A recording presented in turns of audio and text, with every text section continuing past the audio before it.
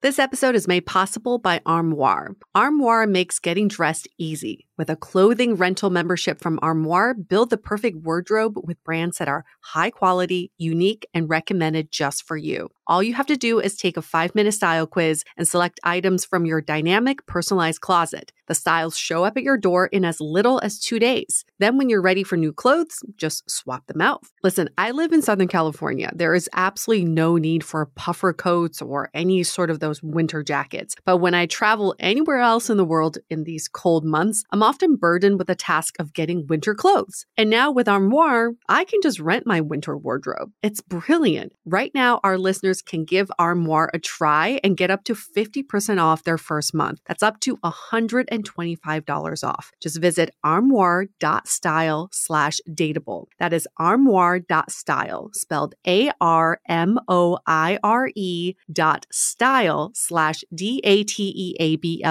to get up to 50% off your first month and never worry about what to wear again. Try Armoire today. I love wine, but sometimes it can get really expensive, which is why I'm so excited that today's episode is brought to you by Last Bottle Wines. If you don't know, they're a Napa-based online wine shop with a twist. They offer just one hand-picked wine per day until it sells out, which is often in hours. So new day, new wine, always at incredible prices. We're talking 30 to 70% off retail. And the best part is that there's no subscriptions, no fees, and no minimum purchase. Just a daily email with a really great wine. They're offering Dateable listeners 10% off your first order with code Dateable. And now is such a great time to join as their marathon sale is coming up on March 28th and 29th. They flip that one-day rule on its head and offer back-to-back deals, which means that wines are only up on the site for a couple minutes at a time and shipping is 100% free. They sent us a mini marathon package of some of their favorites, and let me tell you, they were delicious. Sign up at lastbottlewines.com and use the code Dateable and find out why Last Bottle is the most fun way to discover and buy amazing wine.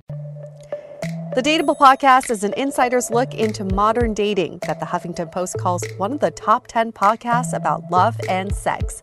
On each episode, we'll talk to real daters about everything from sex parties to sex droughts, date fails to diaper fetishes, and first moves to first loves. I'm your host, Yue Xu, former dating coach turned dating sociologist. You'll also hear from my co-host and producer, Julie Krafchick, as we explore this crazy dateable world.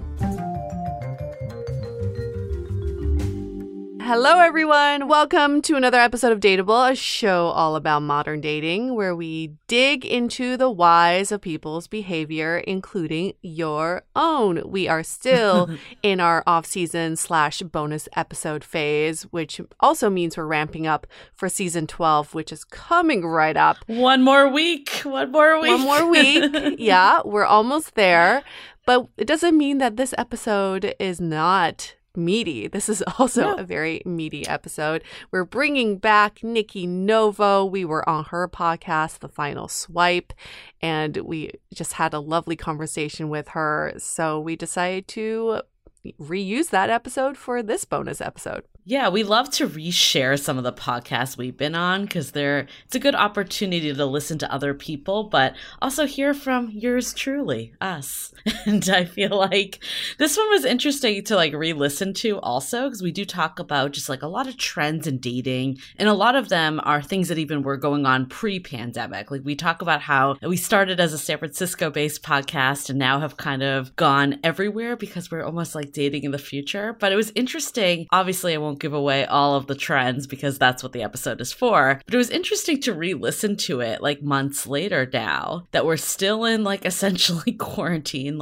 In California, we have now just reopened. Who would have ever known it would be so great to be in the purple tier where it's literally hair salons and outdoor restaurants that are open only. Yeah, exactly. But it's a luxury. But it's been interesting to re-listen. And I mean, I think a lot of it has stayed the same, but then there's also, I've been noticing from my own situations, but also from friends that I feel I think we thought at the beginning that there was more of this I want to say like coveted first kiss that was happening because people didn't want to risk their safety because of COVID, and they wanted to, like, if you kissed, it almost like essentially meant that you were like entering a relationship. And I feel like what I've been hearing a lot is like that isn't the case anymore. And I think it's like byproduct of the fact that we've been in quarantine for now like almost a year. And I'm not saying it's right in any way. Like, I think it's actually kind of fucked up, to be honest. But I think it's really fascinating that people are just like kind of like hitting their wits' end with like without physical contact potentially for like a year. So people are going to fuck it up. You know, that's just going to happen. When you get so lonely and so needing affection, it kind of throws everything else out the window. And you're like, you know what? If I really want to kiss someone, I'm going to kiss someone. It does put people in danger, and it does worry me a little bit. So I'm really hoping that people will think twice before they engage in physical activity with each other. But it also means that people can say whatever they want just to get a little something something. Totally. I think like for me, I'm definitely going to make a rule for myself that I don't like kiss anyone until we've had at least a couple of socially distanced dates, because I think there is this like emotional like false intimacy that happens with video and phone dates that you feel like you're on like a third date and you're not. And I think I personally like I'm like I would feel fucked over essentially if I like kiss someone and they disappear. I know it's like funny to say that because I used to just like make out with everyone on dates, but like it's kind of like when you have sex and then you don't hear from them again because you're like they're now putting you in physical danger, even worse potentially. So I don't know. I think there's just like a feeling of kind of like feeling like you're like someone's like quarantine buster, like feeling like used a little that I just don't want for myself personally. And also you don't know who they're kissing. Right. If they're freely kissing you. Yeah, exactly. Yeah, they're probably out there just the kissing bandit, as they call it. Another thing that's been interesting I've heard is like more and more people inviting people over for the first date to their home. And like I had a friend recently that she's like, should I do it? Should I not do it? It's like downpouring. And I was like, I wouldn't do it, but like I can't tell you what to do. Like I wouldn't do it. And I think actually someone posted this in our group too. And it's kind of like you have to look at like, would you do this behavior like before quarantine and COVID? Like I would never go to a random stranger from the internet's home. But she ended up doing it. She did message me like his name, photo, address. What is this, contact tracing? Basically, she's like, if I don't text you by like 9 a.m. tomorrow, like send out the search party for me. Oh my God. I'm like less worried about that and more worried about the germs that this other person's bringing into your home. Like I think that your chances of getting COVID are a lot higher than the chances of being a serial killer. Right? I just think there's more health implications. It's kind of insane because I don't even invite friends over. No. But I also do have friends who have the same rules. Like they don't have friends over, but they will have a random stranger over for a one-night stand.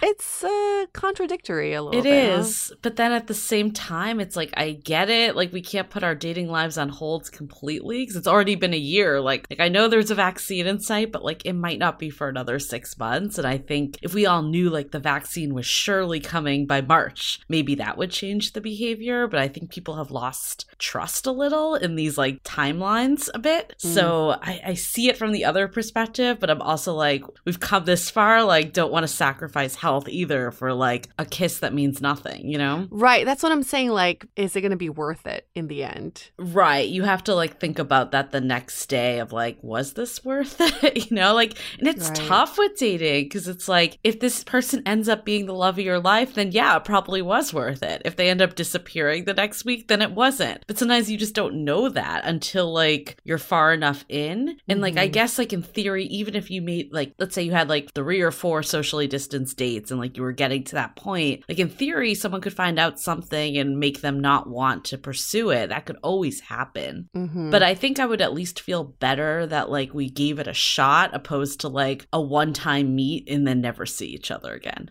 That's just my personal justification. Yeah. And I think people can always say they're safe and you can ask them these questions. But when you look at their behavior, it doesn't always line up. You know, they're like, oh, I don't see anybody. I don't hang out with anybody. But I did go out drinking with a few friends last night. And you're like, so you do see people.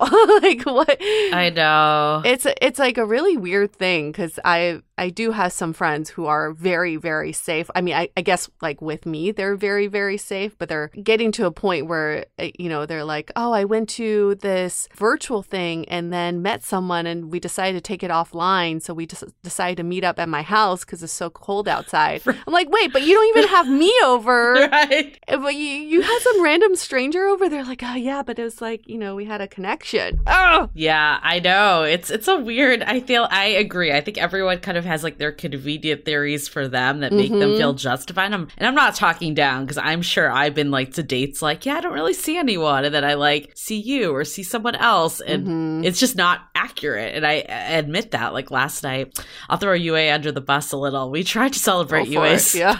We tried to celebrate Yue's birthday.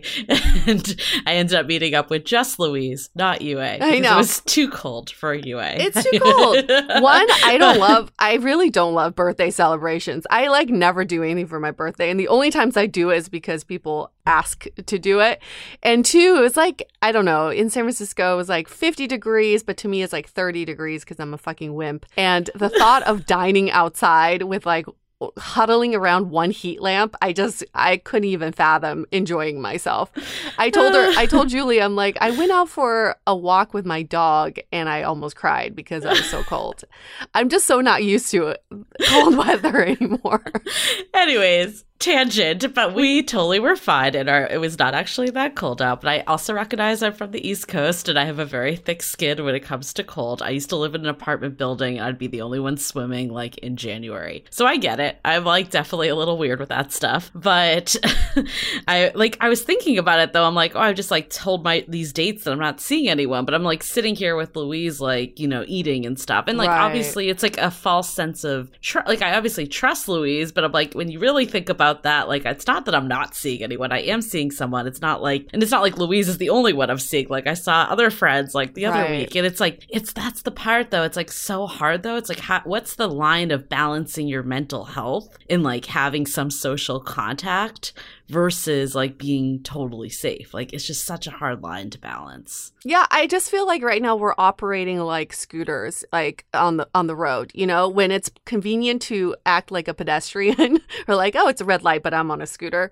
But then you get, but then you're like, no, but I can also be on the road because I'm also automobile. I don't know. That's where I think people are. It's like you said, it's a convenient way of explaining their lives. And I totally understand. I don't think we're trying to like reprimand anybody. You gotta do what's best for you, but also think about the consequences. Like for me, I'm constantly thinking about my parents. I do see them on a regular basis, so I don't want to put them at risk until they get their vaccine. Then I'm gonna party it up. I'm just kidding. Totally. No, but I think it's like I've made a rule for myself, like no indoor spaces with friends. Like I've been really trying to abide by that, but I do recognize like if I do meet someone I hit it off with, like that probably will be the next step. So it's like I describe myself as being safe because I am always wearing masks. I am always like doing that. But then it's like, what is your definition of safe versus it's all subjective. Like if I looked at like my mom's definition of safe, she'd probably think I was like engaging in super risky behaviors because I'm like going out to eat and doing stuff, So it's like outdoors. But that's also my loophole. I'm like, oh, because I'm outdoors, it's fine, Right. Yeah. But then, you do want to take it to the next level. You can't stay outdoors forever. And it's not comfortable to make out outdoors all the time. Nope. Can we also talk about other craziness this week? Like, did you get your GameStop shares? I was like, could we use Reddit for Dateable? Like, could we like get 1 million subscribers like today just by going on Reddit? The power of Reddit, just makes me feel old. I'm like, how does this work? But I also was thinking, I just put down a down payment for a condo, and I was like, if I put that money in GameStop, game over. I'd be rich, bitch. So funny. I don't know about you, but I mean, I've lived in San Francisco for 11 years now, but I feel like I've had like multiple lives within San Francisco. Like even like before I met you, like I had different friends that I would like hang out with. And it's funny how you like suppress memories and then something like little triggers them. But like I used to have this like male best friend that like was totally platonic, but we would hang out all the time. And he had this old roommate that would like come around and hang out sometimes. And he worked at GameStop and like he He would like go up to girls and like lead with the fact that he worked at GameStop, and we were always a cool thing. Yeah, like we're always just like, what the fuck? Like why? Like, you know, like this is even pre, like obviously maybe now if he led with he worked at GameStop, he'd actually get a reaction. But it's sort of ironic because a few months ago I bought gift cards from GameStop because they also sell like Uber Eats and DoorDash. I really felt like they were a failing business. And I was joking with my boyfriend. I was like, you know, if GameStop doesn't go out of business, we should try to buy it because maybe there's something there. You know, like I feel like they're still in business for a reason. And now I'm like, oh, I should have acted on that. Damn it. I was thinking though, it's just funny because like I like haven't thought about this whole like, you know, this GameStop guy and all this stuff, but I feel like I'm like, I don't even remember his name. I just remember him like leading with the fact of GameStop. But I was like thinking about it and I'm like, damn, like I feel like single girls are always told they need to get like a gay best friend. Mm-hmm. But I feel like actually having a straight best friend that you're not attracted to in any way was my best source of meeting men back in the day. Yeah, well, you know how I feel about this. It only works until one person wants to fuck. Like, I get it. Both of us didn't. Like, it was like a very mutual, like, thing. Like, I mean, I ended up, like, fucking his friends, but not him. Like, it worked out. Yeah, I mean, it only works out until it doesn't work out, right? Like, you guys do not hang out anymore. Yeah, but it's not because of it's because of his friends. It's not because of, like, exactly. Something with him. Still indirectly something related to sex. Like, True. It does come around, but it did work out for a long time. But the best is when you meet someone that's like a loose connection to them. Because I had one of those situations. Right, like it was like we went to a birthday party and then there was this guy there that he didn't know personally. It was like, but I would not have gone to that birthday party without this contact. Those are the best ones. So was this reciprocal? Like, was he able to fuck your friends? He tried. Didn't work out. Okay, but so yeah. He got 0 out of you. No, he definitely... Actually, that's not true. He did sleep with one of my friends. He did sleep with one of my friends. Great. But it wasn't through me. He got 1. It actually wasn't through me. It was outside of it. But anyways, I feel like... I don't know if it's like a byproduct of people relying more on apps or getting older. Maybe it's both. But I feel like back in the day, like I just met so many more people like through mutual friend groups. Through friends, right. Because you hang out, you go to their house, and then you're like, oh, all it takes is FaceTime. I keep saying this, right? It's like if you just keep seeing the same person over and over again, you become more attracted and then that like romance can build. Oh, totally. But it's harder over fucking like apps. You're just looking at a few pictures of them and you have to make a decision right there. It's hard. Yep. I think that's really hard to do. But I did learn a few tips. So I've been reading up about body language because I know a lot of people are like, how do I show interest over Zoom dates? Mm-hmm. How do I gauge their interest? So I learned a few things about how you can instantly get people to like you. Ooh, I like this. Apparently, if you raise your eyebrows quickly, we're both doing it on YouTube. Yeah, it shows interest and it shows approachability. So you can do this over video, or if you're just like walking outside and you see someone you like, all you have to do is just raise your eyebrows just a little bit.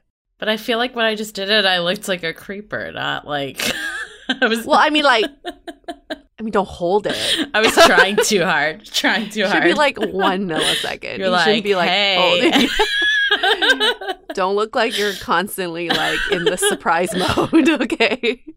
It's an up down. It's an up down. Okay. That's it. It's very quick. And also, if you tilt your head as you speak, it shows it's supposed to make you more attractive. It's a more attractive angle and it shows vulnerability. So the other person's more willing to open up to you. When you speak over video straight on, it shows dominance and aggression. So if you just want to like tilt your head a little bit, you know, we love puppies when they do that. When people do that, it shows a little bit of vulnerability and it puts you in a more attractive angle. Well, thank you for sharing. I feel like I am absolutely the worst at picking up subtle cues or showing them myself. Like it's one of those things I've just never been able to grasp in my entire life. Like like, I remember like my ex was like, you were giving me all these signs. And I'm like, what? Like I was not doing that intentionally. Like if I was, it wasn't intentionally. I don't have that much game. So like I think it's interesting. Like the eyebrows, I don't think I would have ever noticed. The like tilt head, I don't think I would have noticed that. Little tilt head. I'm gonna start going like this on dating. Well, not too tilted. I mean, like not ear to shoulder here. You don't want to look like you're stuck in that position. Julie's like stuck in this tilt head with her eyebrows permanently raised. She just looks cray. Like, what is wrong with her? They're like, can we have this video date now? Thanks. or they feel sorry for you. Like, are you? Yeah, they're like, are you frozen? Are you frozen? Yeah, are you frozen? I'm like, no, I just heard this is how I attract a guy. There we go. Another tip is hide your self view. In Zoom, you can easily do that. Click on the hover over your video, click on the 3 dots, hide self view. So you're not looking at yourself and you're focusing on the other person. And in turn, you mirror them and you see if they mirror your body movements. So we had a question about this on YouTube page where someone was like, oh, I learned about mirroring. If she doesn't text me back for 3 hours, I'm going to mirror the same and not text her back for 3 hours. And we're like, no. That's not what mirroring means. It means to mirror each other's body movements and language. So if someone's like got their hand on their face and then you do the same, it shows that you're actively listening. So, just a few things, because I've been researching ways to make my Zoom calls more entertaining. So this is a great way to do it. When you turn off your self view, you actually have a much more engaging conversation because you notice a lot more about the other person instead of looking at your background. I love that. Let's practice on our work calls. Practice the head tilt. The eyebrow raise. Is that what we're going to call it? Yeah, eyebrow raise. Yeah, it sounds so seductive. But if you've had too much Botox, you probably can't do it. So just do the head tilt. Do whatever in your range of motion. I was telling Yue, I've noticed an interesting phenomenon of people looking better on video than in real life. I know, that's crazy. It's funny because I was like re-listening to this episode with Nikki Novo, and I was talking about like how I was hesitant to do video because I actually feel like I don't look as good on video, and I was afraid like that would be my first impression. But it's actually kind of fun and ironic that I've noticed it be the reverse. Like I just didn't think that was possible at that time. But you brought up a good point. Like some celebrities look a lot better on camera than they do in real life. So it's totally possible. Some people just have a face for camera because the camera picks up like the different features and makes them look more symmetrical. But then in person, their features are too pronounced. Like Anne Hathaway is a really good example. I've heard in person, you're just like, whoa, her face is just like so striking that you're like, doesn't even look real. Doesn't look that attractive. But on camera, she's just, she has like a very symmetrical looking face. So yes, I can see how video can do that. So could be misleading sometimes. Yep, Mark Wahlberg's another example. I was gonna say I didn't meet him, but I remember I had a friend that like worked at like some entertainment company, and he was like invited us to an after party of one of Mark Wahlberg's movies. He was like getting us up the back entrance, like to like sneak us in, and then Mark Wahlberg was literally leaving to like exit this party because he probably didn't want to be there anymore. Oh my gosh! So we just like passed over each other like in the staircase, and we're like, oh wait, there's Mark Wahlberg. And he did not look like he was like way shorter in person. Like just they always did not look the same as his on-screen presence at all. It was kind of disappointing. Why is it that when I think of Mark Wahlberg, I think of Boston? Is he like from Boston? Yeah. Okay. He's like in the epitome of Boston. There's a Wahlburgers burger chain that he started. That's his burger chain? Yeah. Oh, shit. I didn't know that. This was in Boston that I saw him. I keep saying met. I did not meet him. I passed him by. He's so hot on camera, but he's not in real life. Not in like it was so disappointing. Or then you're like, I don't need to obsess over this person because they're not like this in real life. But on camera, in TV and films, he's beautiful. He's super hot. He's sexy. I know. So anyways, tangent. I guess maybe people don't need to be intimidated by video, we'll give it a nice spin and takeaway. You could use Yube's tips, and then also know that maybe this person that you think is beautiful on video might just be an average person when you meet in real life. An average Joe. Can you believe that? Okay, well, let's get to this episode with Nikki Novo. She's such a great interviewer, and we had such a great conversation with her. We do want to promote another fabulous book before we bring you Nikki Novo. This one's called Hopeless Romantic by Marina Adair. Set against the breezy backdrop of coastal Rhode Island, best-selling author Marina Adair's latest novel asks whether two of a small town's biggest hearts can learn to put themselves first in the name of love. I feel like I need some like dramatic music for In the Name of Love. I keep hearing that song. And this is why they have two of the biggest hearts in this town. As a caregiver for her autistic brother, Beckett Hayes knows how meaningful a little extra help can be when life happens. So she opened up a store called Consider It Done's, a personal concierge service in her small town. And then in the same town is Levi Rhodes. So after his father's death, he's running the family marina and bar while putting his dreams of sailing on hold until Beck shows up at his bar. Marina Adair is a #1 nationally best-selling author with over 1 million books sold. You can find out more at kensingtonbooks.com or wherever books are sold. Wow, I feel like you should be like a personal PR rep for that book. I feel like I should, yes. I want to go get it now. You just sold it so damn well. I'm like, wow, this is intriguing. What's going on? Two of the most selfless people, like their schemas must be, selflessness. And subjugation or whatever. Like I feel like they need to find their true love with each other. Always comes back to schemas, doesn't it? Always. What did we say? Same schemas, different schemas, same shit. Yeah. Yep. That sweatshirt is now available in the merch store for everyone.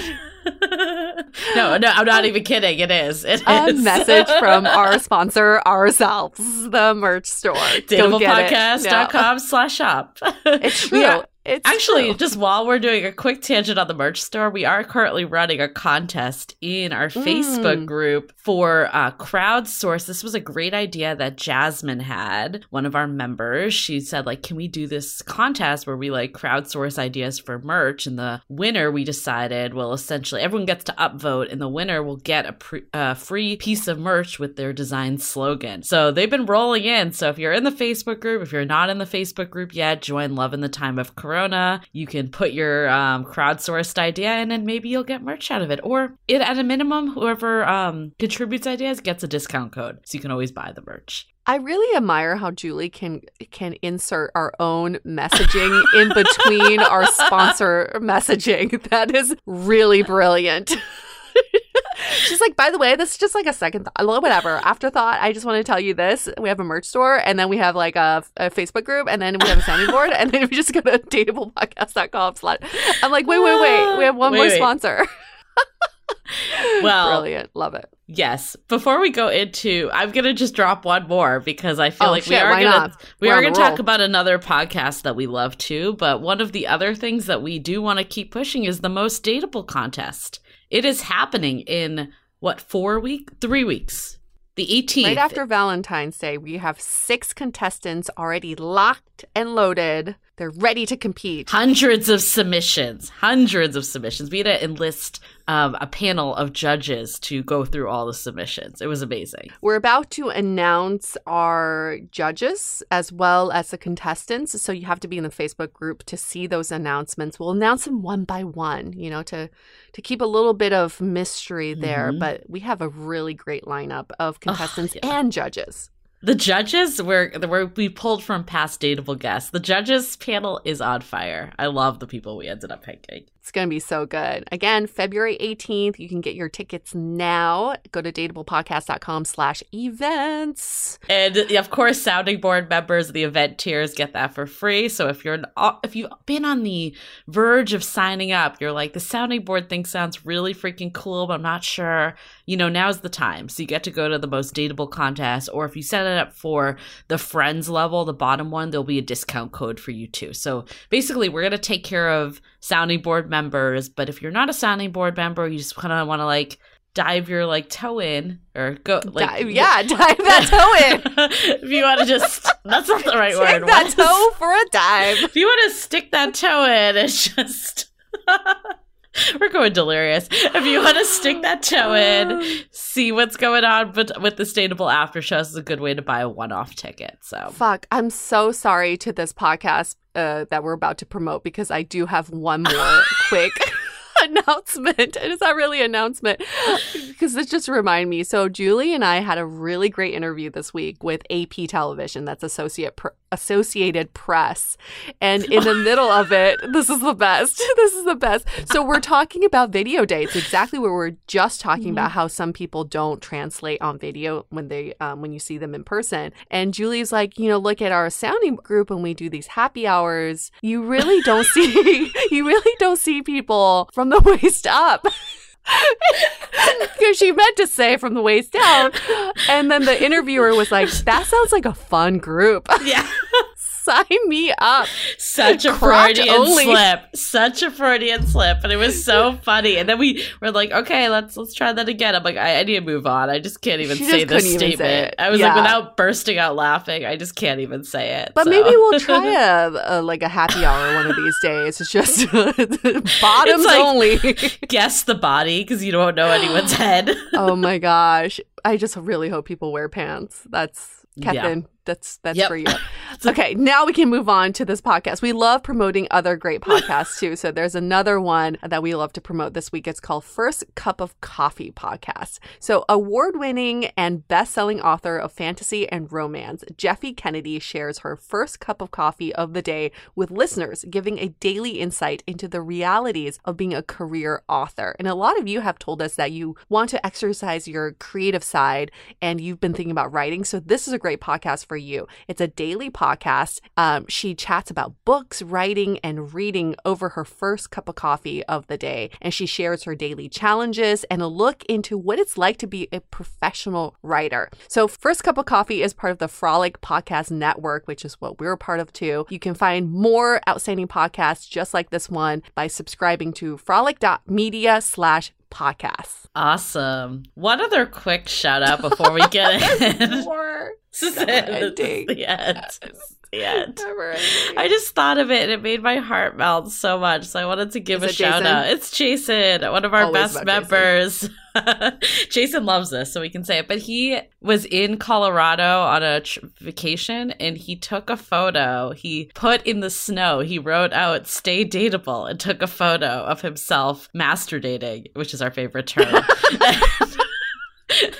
Everyone's like, wait, he took a photo of himself masturbating in the snow. He wrote it with his dick. He wins most dateable. This was a very wholesome photo. That was a strong dick. What's your talent competition? I can write dateable in the snow with my dick.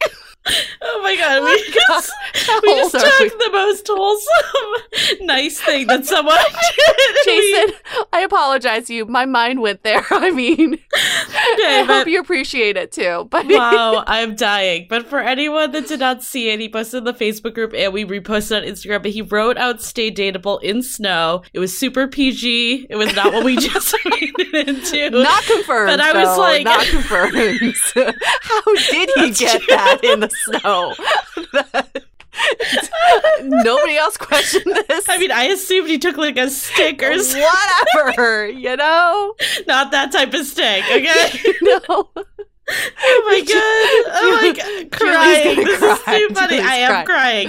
This is too funny. But anyways, we love when people are thinking about us. We love when they etch things in, a tree, a snow, whatever, snowbank, whatever.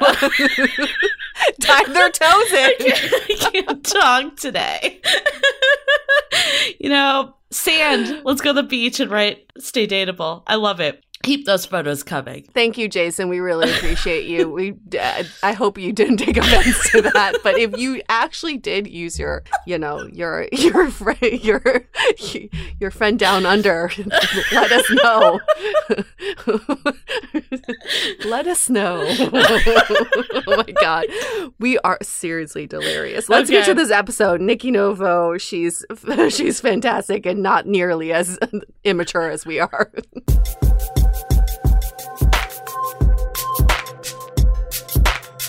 Hello and welcome to another episode of The Final Swipe. So excited to be here with you today. Extra excited because we have two really amazing, cool women who are with us to give some laughs, some guidance, a little bit of everything coming from the Dateable podcast, introducing to you UA and Julie of the Dateable podcast, which if you don't already subscribe to their podcast, you should be downloading it. But we'll talk about that more later. But welcome, ladies. Thanks for being here with me. Thanks for having us. It's a fun party. So I have lots that I want to talk to you about and lots to cover. But I was hoping if first you can start off with how you started the podcast and what made you want to start it. We love telling this story. It's like a meet cute story of like a rom-com. So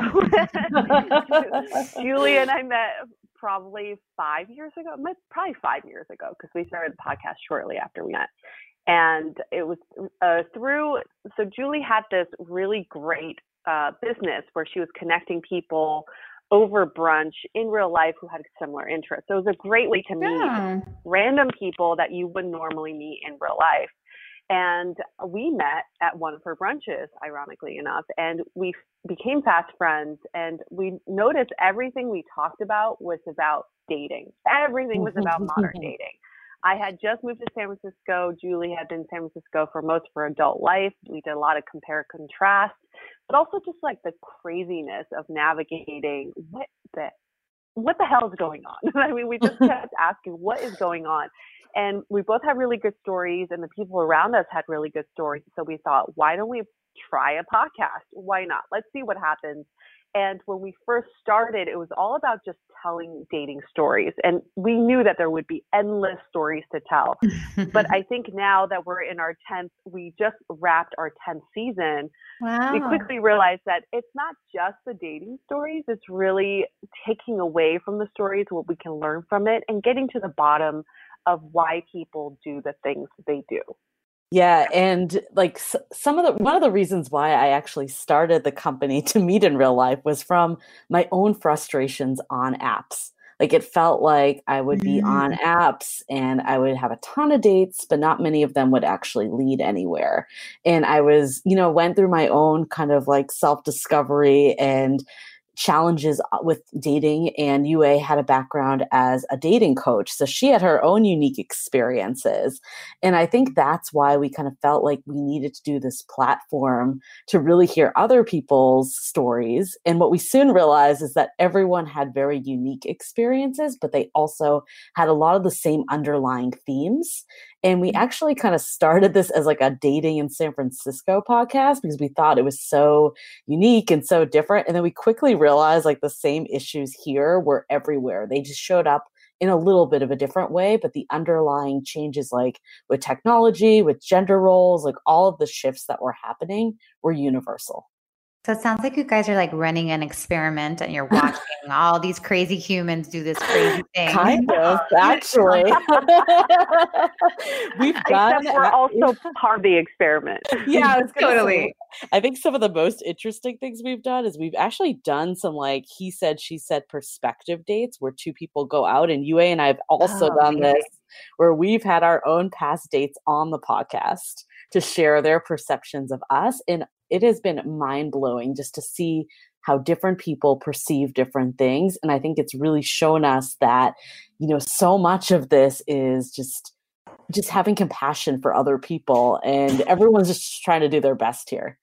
Yes, I love that. I always think about that, and I always like remind my clients and my students that, at the end of the day, like everything that you're feeling, the other person's feeling as well. Like we're all like these humans, but we put each other on pedestals and we have all these ideas. But I think that that's the beautiful perspective that you guys offer. So I love that. That I have not heard the podcast where people are your past dates are talking about you, and that sounds really interesting. And scary all at the same time. I know, Julie, you're dating, but Yue, are you also dating? No, I've been in a relationship for almost 2 years now. Oh, wow. I was wondering about that. Like, did you feel that it might be scary to like change your identity because like maybe your identity was like wrapped up in being like a person that goes on dates and like because of like, what you do? Or was there any kind of, was it hard to make that transition, or you felt like, okay, to be like, okay, I'm ready for this? That's a really interesting question. So when I lived in New York, I had my own dating coach business, and it was called Miss Single-Fied. I was like known as Ask Miss Single-Fied any dating questions you have. And a friend posed this question to me, and he was like, what happens when you're not single? What are you then? So I ended up getting, I bought the domain Maryfied because I was like, well, eventually Single-Fied will become Maryfied. And when we started the podcast, I had the exact same thought as, well, we are always going to evolve, but our podcast is more than just single people dating. In fact, so many of our friends who are in relationships, who are married, listen to the podcast too. So I think it's actually really nice that Julie and I can offer perspectives from someone who's single and someone who's in a relationship, but it's all based around human connection. Yeah. I think the other thing too, it's like we've been doing this now for 4 years. So both of us have actually shifted our relationship statuses quite a bit in those 4 years, as you would imagine. Like we haven't just stayed static. So when we started the podcast, I was in a relationship, Yue was single. And then we've shifted along the way. There was a period that we were both single. There was a period where we were both dating, or in relationships. Like it's just like it's kind of zigged and zagged throughout. And I think what we've learned too is a lot of this is beyond dating. It's how you navigate long-term relationships, like what the work that you need to do on yourself. Like I think when we first started this, we thought it would always be about just two people interacting. And what we've learned is so much of this is self-work that doesn't change. Like it doesn't go away. It doesn't go away because you get in a relationship. It doesn't go away because you get married. Like this is something that's just a continued evolution through the rest of your life. Yeah. I mean, I always like remind my students also, like when, especially in that dating process, like we put so much emphasis on the other person because we like, oh, bring this new human into our experience, into our life. But it's really like more than ever a time to watch and care for ourselves, because that, like, depending on how we feel about ourselves, how we are viewing ourselves, all that kind of stuff is like how we're going to relate to that other person. So it's like, it's an ongoing project for sure. Absolutely. So Yue, I found it funny because, so Julie, you've been in San Francisco for a long time. Mm-hmm. Okay. And then Yue came from New York, right? I lived in Beijing for 2 years before moving to San Francisco. So it was like New York, Beijing, and then San Francisco. Okay. So I'm based in Miami, but I have a lot of clients all around the country, also all around the world as well. But I remember, I think it was probably maybe last year or 2 years ago, I was getting a huge group from San Francisco. And I happened to visit there because my sister-in-law is from the Bay Area. And when I went there, I was like, I got to see what's going on here, because I've only dated in Miami and I've dated in LA, the two places I've lived. And I was just San Francisco always seemed like such a fascinating dating market to me. I think that it was one thing that I really noticed, at least within my clients. Remember, I'm not dating there, but I was kind of like working through the clients, was how, and correct me if I'm wrong, this is just like my perception, but almost, I guess, because the gender roles there are so new. I don't know if I want to say neutral, but they almost like, that's the way you guys date is very like 50-50. Like those gender roles are so different than like, even let's say in Miami, because there's such a strong Latin culture, we still date like a little bit more traditional. There's never a question of who's going to pay for the meal. It's part of our culture. Where in San Francisco, I just found it so interesting that like, I don't know if it's because of the technology, the tech that's happening there, but the gender roles plays a really funny role in how San Francisco people date. And I was just wondering, like, especially maybe UA, because you were coming from these other places, like, did you notice that? Did you find it like a different market? Absolutely. And that was the basis of why Julie and I could not stop talking about dating, because I was just shocked by the dating culture. Coming from Beijing, where I lived for 2 years, same thing, very traditional gender roles. You know exactly what's happening on a date, who's calling, who's instigating, who's initiating. But in San Francisco, I remember telling Julie some of the stories where on my first date, this guy brought his business proposal because he wanted to get my advice on something he was trying to start. And I've also held doors open for men who didn't say thank you. And I became very resentful towards that. But I think there were two things that I really realized, and I can't wait for Julie to tell her story, because she has only known San Francisco dating in her adult life, right? So this is like good. Okay. There was no point of comparison in that. But for me, there were two things I realized. One was most people are attracted to San Francisco for the city and for the career opportunities. So nobody's coming to San Francisco thinking, I'm going to get a better love life. I'm coming here for the bustling single scene. And I think when you attract so many people who are high achievers, who are trying to really, amplify their careers, the gender roles get thrown out the door, because it's all about, hey, let's see what let's network so I can see what my next step is in my career. And the second thing I really realized is that when we first started the podcast, we thought all of these issues were very unique to San Francisco. What we found out was basically people in San Francisco were dating in the future, because what we really predicted was what was happening 5 years ago. And if you look at what we experienced when we first started the podcast, we're starting to see the same things trickle down to some of the other cities like LA, New York. Same things are happening. So I wouldn't say we have a much different dating scene. It's just that we're maybe dating a little bit farther ahead. Yeah, I was going to say something very similar, because I've been here for a little over 10 years. I'm hitting my 11th year. So I'm originally from the East Coast, so I have that background. But like UA mentioned, I've pretty much spent my entire adult dating life since 25 here.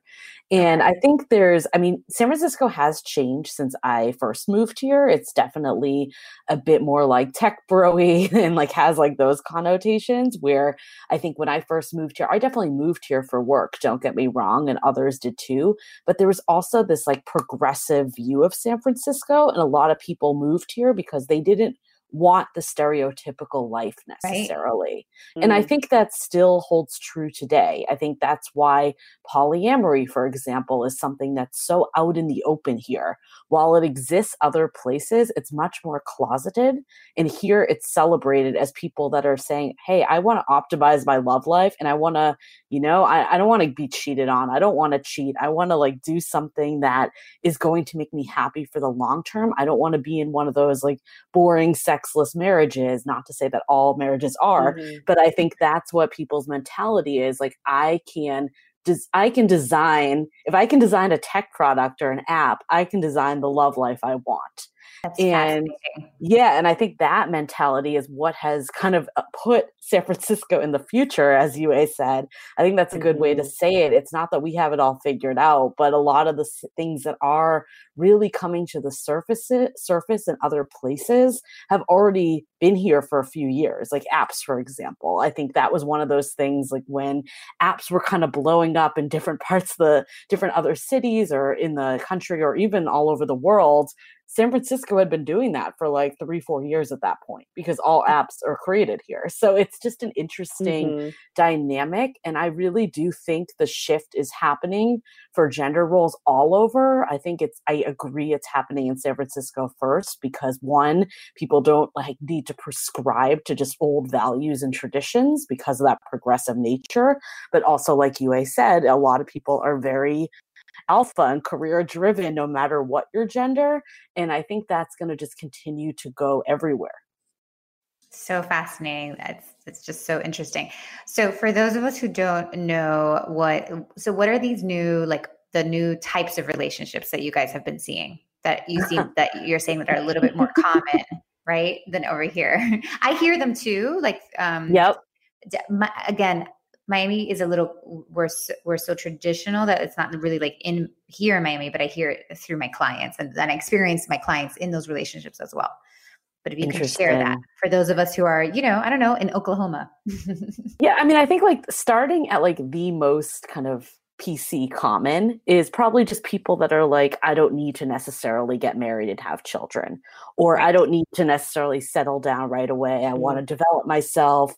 Maybe I want to hook up with a bunch of people. Like there's that level. And then if you go up, there's people that are into polyamory, which means like loving many and having relationships with many. And open relationships is in a similar camp, but different, that they have less relationships with others, but they will have sexual relations or hook up with others. And I think it's really that the folks here just don't believe in monogamy. Like they don't believe that that's what is meant for humans. It's the whole concept is ethical non-monogamy. So the idea is that I'm not going to cheat, which I think is half the problem with cheating is, or maybe even more than half the problem is the deception. It's not necessarily the physical act of sex.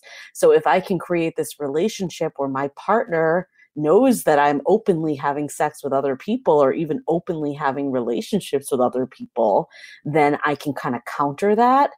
So there's a lot of that's happening. And then within that, there's different variations. There's triads where there's 3 people in a relationship, or triples. Then you also have like unicorns where it's like one person dating a couple. So there's some other variations that get even more extreme. That's, and I think even beyond all of that, because there's so many different configurations, I think everyone has their own idea of what polyamory is, what an open relationship is. But what is interesting in the cultural shift is the language that people use to describe the people they're in relationships with.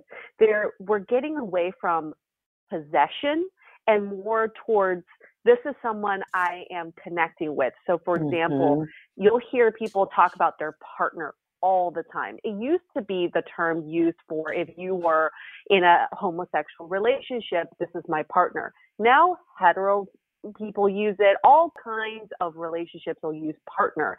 And then even for like polyamorous relationships, it used to be hierarchical. So you have your primary and then you have the secondary, tertiary.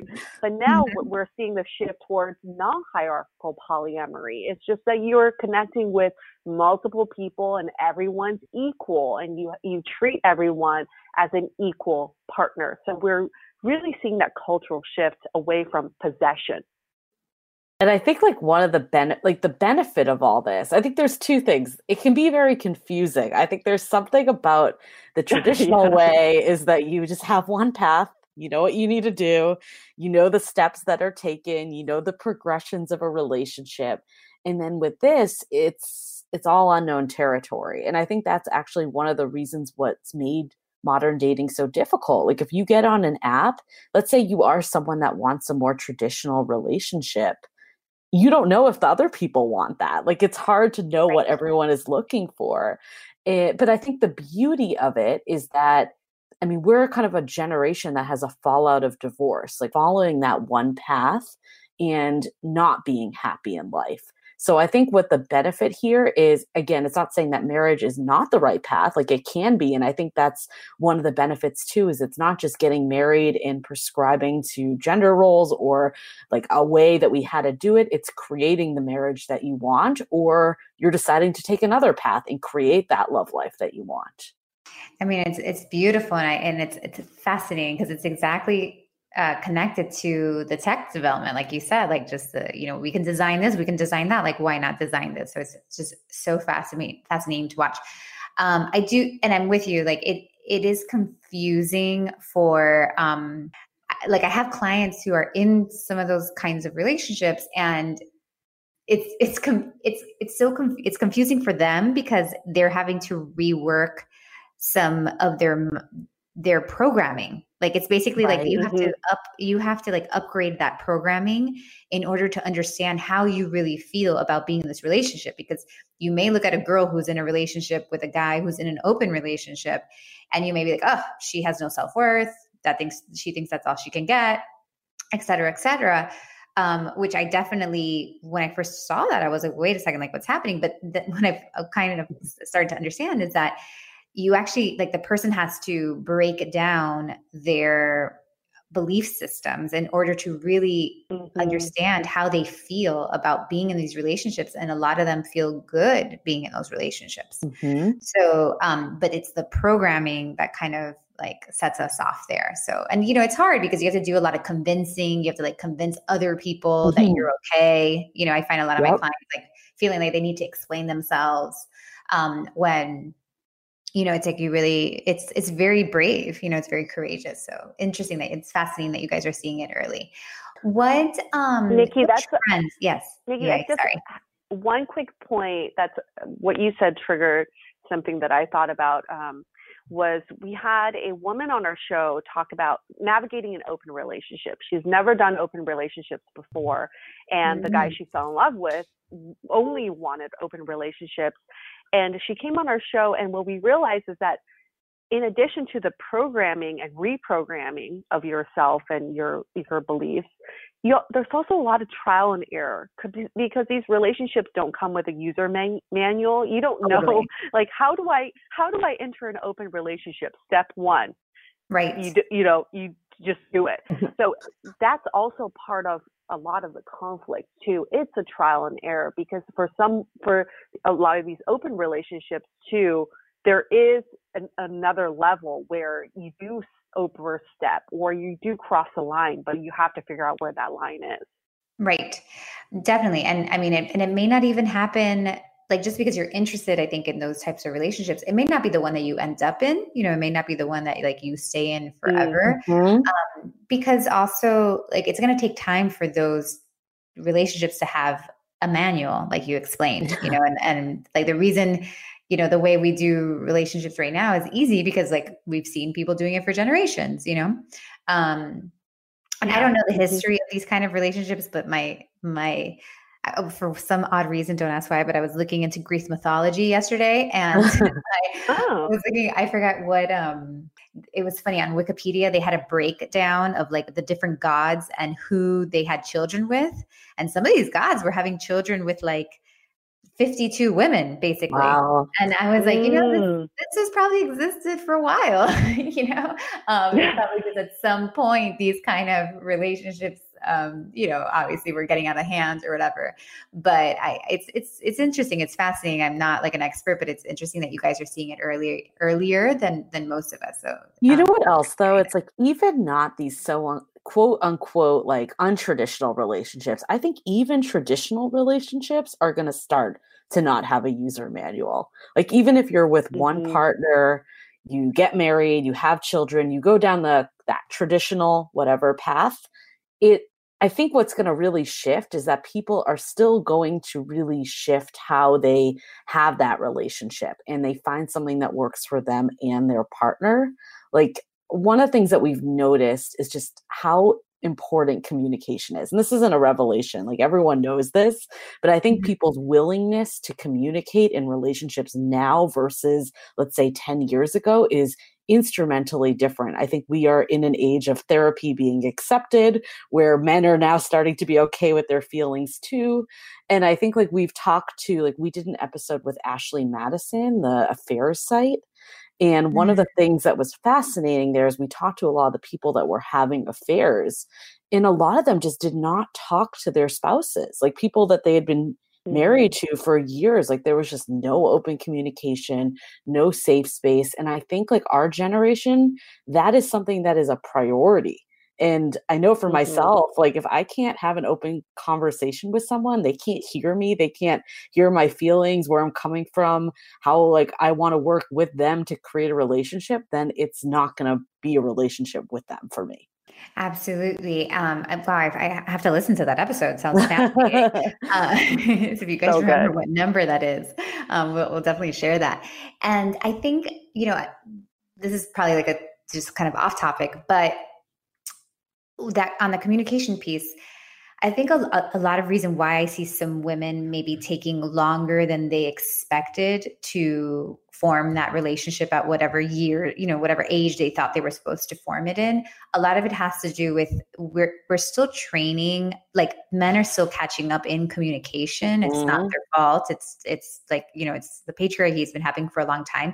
And I feel like the work that has been being done, our generation, like if you're, an early millennial, let's say, or that you have been training that man. So to communicate, I see a lot of that happening, a lot of communication training going on. And it's easy to kind of be like, oh, it just hasn't happened for me. But it's like, we're also just doing some heavy work. I don't think the next generation is going to have to do that. It's funny. My husband is 10 years older than my youngest brother.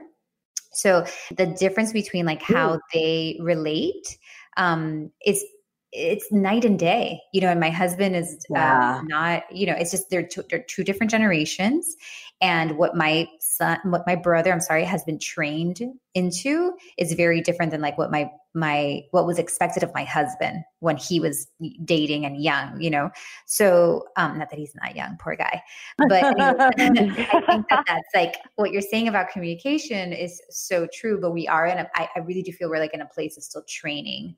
And some women as well, we're still training ourselves, but that's a big reason why I think it's being not delayed, but maybe taking a little bit more time than we expected for this generation.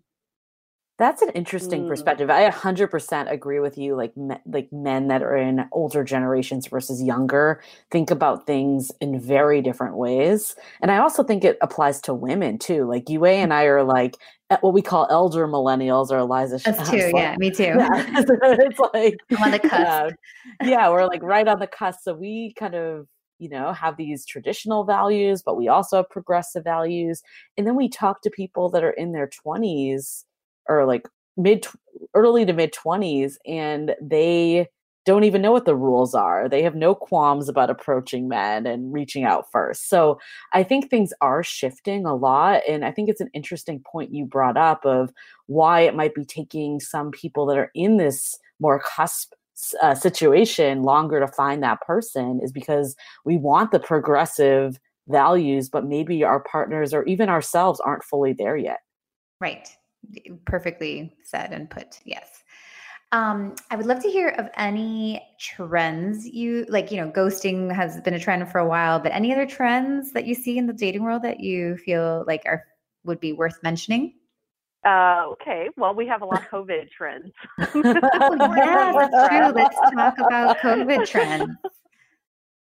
We recently covered this new phenomenon called dumping, which is dumping someone over Zoom. And this is something that we were seeing during quarantine.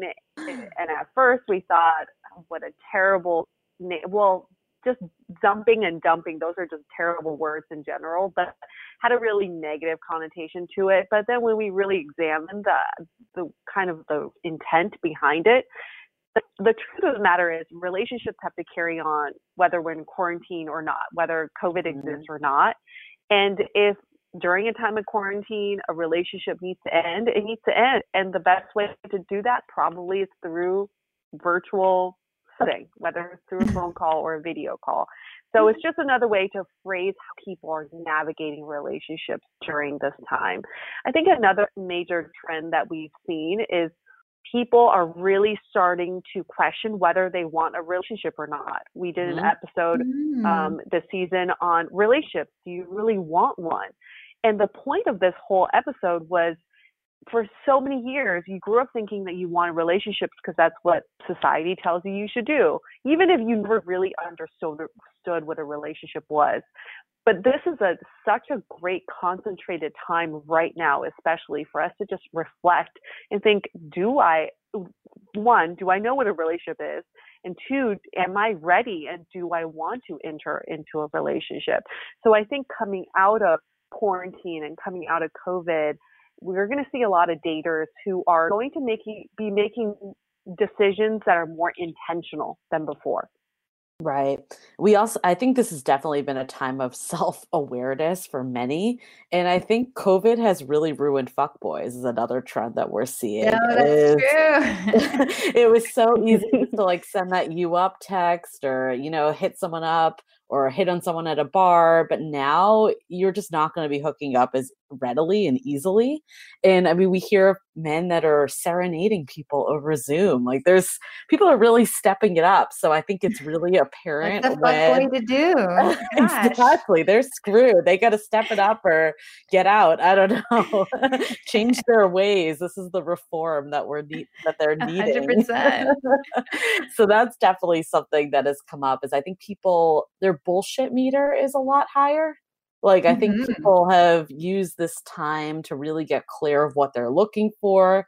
And if that's not on their path, like, they're not going to risk their lives and do things that once were so, whatever it happens. And now there's a lot of consequences that could come with it. Absolutely. It's funny. I had a lot of clients, of course, that get scared about, that they can't date during this time. It was, it's especially if that's like something you're working towards, and it was scary to think that like maybe they can't meet people during this time. And I was like, are you kidding me? It's like the best time. Everybody is like, listen, this is who I am. This is what's happening. Like, there's just so, like you said, like less of that kind of, that BS meter is high, but also like we can't hide so much anymore either. So I felt that it was a good time. And I actually had a few students in my membership like actually form relationships during this time and are still in those relationships. So have you seen anything like that? Anybody like connecting or Julie, did you do any some sort of like on the phone dating during coronavirus? So I have done a couple recently. I spent primarily coronavirus actually reevaluating a past relationship of mine with my ex. And I think it was actually a good time for us to do this during COVID-19 too, because we had a lot of time to just air out everything that had gone on and see if we could resolve it. But ultimately we decided that it just wasn't the right fit still. And I've been experimenting with video dating a bit recently. I think I've been a little intimidated by it. I'm not going to lie. I think I kind of got over the hump this week.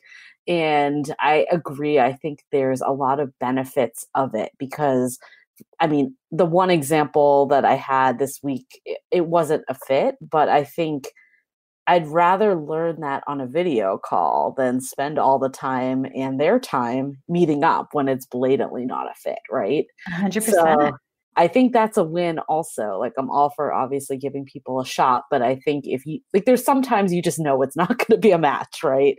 And I think like sometimes video just shows that a lot more than photos.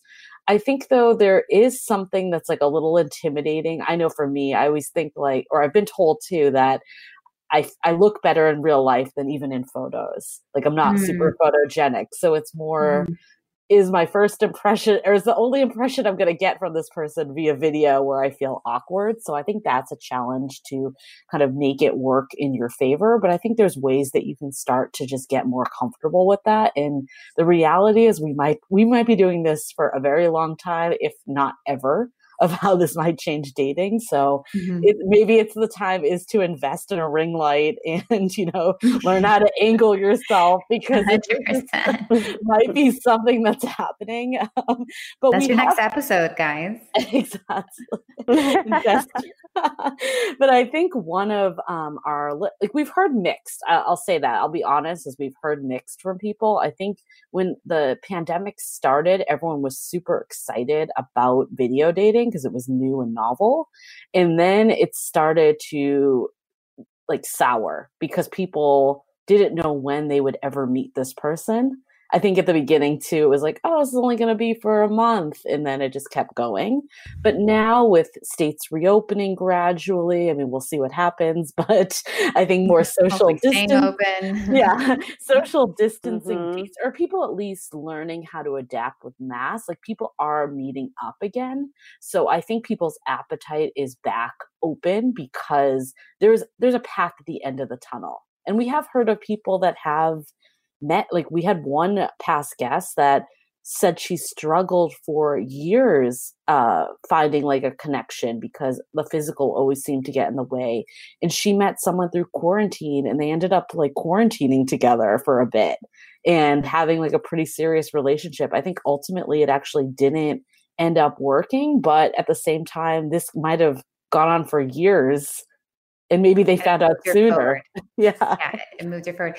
Well, I actually, I have the same situation with a few clients where I have some clients that move too quickly. Typically, like they, it's like meet, like sleep, like fantasize about being with this person, get really anxious about the speed and what's happening, what's not happening. And quarantine has like been the best thing for them because they had no choice but to go slow and get to know somebody.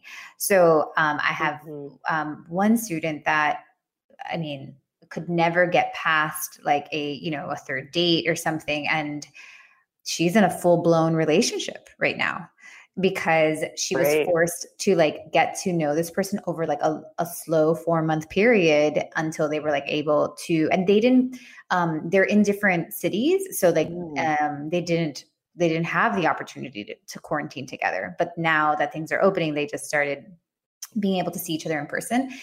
And like I was, from the beginning, I was like, this is going to be the best thing for her. Like, I just knew. I was like, this is going to be the best thing. Like, hallelujah, quarantine, because she had no other choice. And there was no anxiety of like, is this person maybe seeing other people? Like, that's probably not happening if that's like one of her concerns. Or where is this going? Or like, is this progressing? Like she couldn't ask those questions because this was like the speed that it was going in. So definitely the slowing down is good for those of us who use like our body to get close to somebody sometimes, like, and missing all the red flags from the get-go.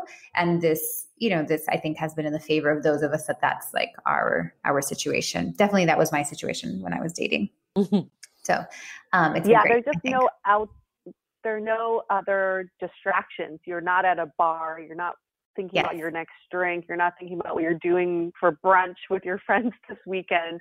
So it is that focused time with the person that you're talking to. I would also say that we've had a few listeners say, I can't wait to meet this person so that I can see if my feelings are real. We've been talking throughout the entire 3 months of lockdown, and I can't wait to see if these feelings are carried true when we meet in person. I would also say to anybody in this position, you're currently in a relationship. Even though you haven't met that person in real life, you're still in a relationship. Your feelings are invested. You are still putting yourself into someone's life and integrating them into your life. So whether this relationship carries out in the real world quote unquote real world when you meet in person or not, I wouldn't say don't feel disappointed or defeated that if it doesn't work out when you do meet, because you're still going through a relationship. This is all great practice for another relationship if this one doesn't work out. That's a great Totally. point. I think the other thing that's really nice about it is we have to remember that modern dating was not perfect before COVID-19. I mean, how many times have people said like modern dating sucks and all this stuff? So I Mhm. think people kind of have amnesia that they wanted to go back to the way it was. But I think this is like a good opportunity for us to create the dating life that we want. And I know for me personally, it got to a point when I was doing a lot of serial dating that I wouldn't even like add someone's number in my or name in my phone. Like I'd put their number in. I would I wouldn't take that next 1 second step to add their name because I thought in my mind there's a pretty good shot I'll never see this person again. That's a Wow. terrible way to go into a date. I think like for me, like the best date I had that actually ended up turning into a relationship that I had from a dating app was someone that I was really excited to meet. Like we had really good banter ahead of time.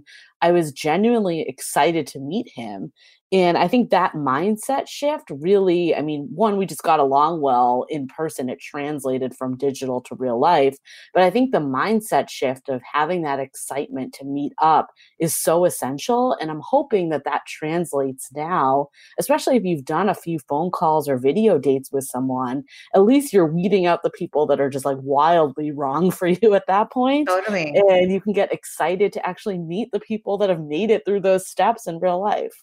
Yeah, it's kind of like when you're interviewing for a job, chances are like they're going to first video like interview you over the phone Right. like Mhm. before they, so why would we do this any other way? So Right. question, speaking of like mindset, I know that you guys have a really nice Facebook group, which I love the name, Love in a Time of Corona, with by the Dateable podcast. And I was wondering if you've been seeing kind of mental health or mindset like slipping Mm. during corona. Like I've seen it a lot, so I was just wondering if you're seeing that in the group and what's been like your approach or take on that. I think the fact that more and more people are joining our Facebook group just shows that people really need support right now. Mhm. Most of our conversations right now are turning into how are you navigating through this? How are you dealing with this? And it's been really wonderful to see people support each other, but also just be really vulnerable during this time. I think we've always been such huge fans of just working on mental health. And we always say you have to work on your mental health first before getting into a healthy relationship. But now more than ever, I think because people are so alone with their thoughts, that Right. any sort of mental health, anything comes up, it becomes really amplified during this time. And for anybody who's starting to feel that suddenly, you're not alone. I think a lot of people are feeling this. And the first place you should go to is to find that support system. And you'd be surprised. Your support system doesn't have to be your closest friends or your relatives, your family, which are great support systems. But sometimes it's nice to have a group of strangers Yeah. who can give you really objective advice and who can look at your situation without knowing you. It's really nice to have that too.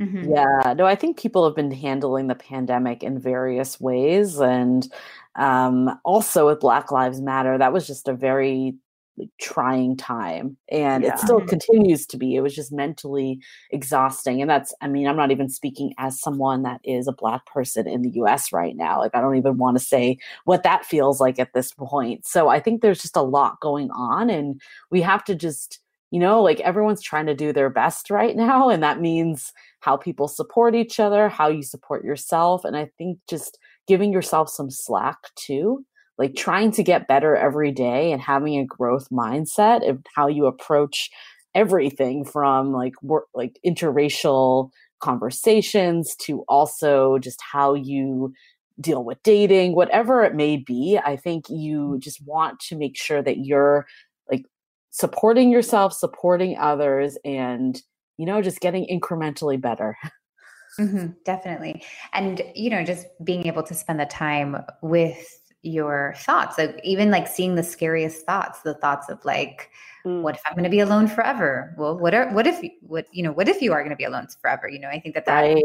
like these thoughts have like shown up so much during a time of solitude, and being able to see that like seeing like the monsters like kind of that exist within us, especially when it comes to dating. So I have seen that to be like very beneficial and good, even though it was like, it's scary, but at least we get to see like what's inside of us. So that's been like a good thing for that. But definitely like, I love the idea of these groups, because then you start to see that like you think you're alone, but you're not alone. Like there's what you're experiencing is something that like so many of us in the same boat are experiencing. So that's beautiful that you guys brought that together during the most perfect time. That has been a reoccurring theme for sure on this podcast and the Facebook group, is that we are never alone in our situations. Like we might think we are, but we are not. Definitely. And I think that's the beauty also of the Dateable podcast, like bringing a lot of those like intimate moments to, like to the microphone and being able to be like, oh, see, they're just like us. So I love it.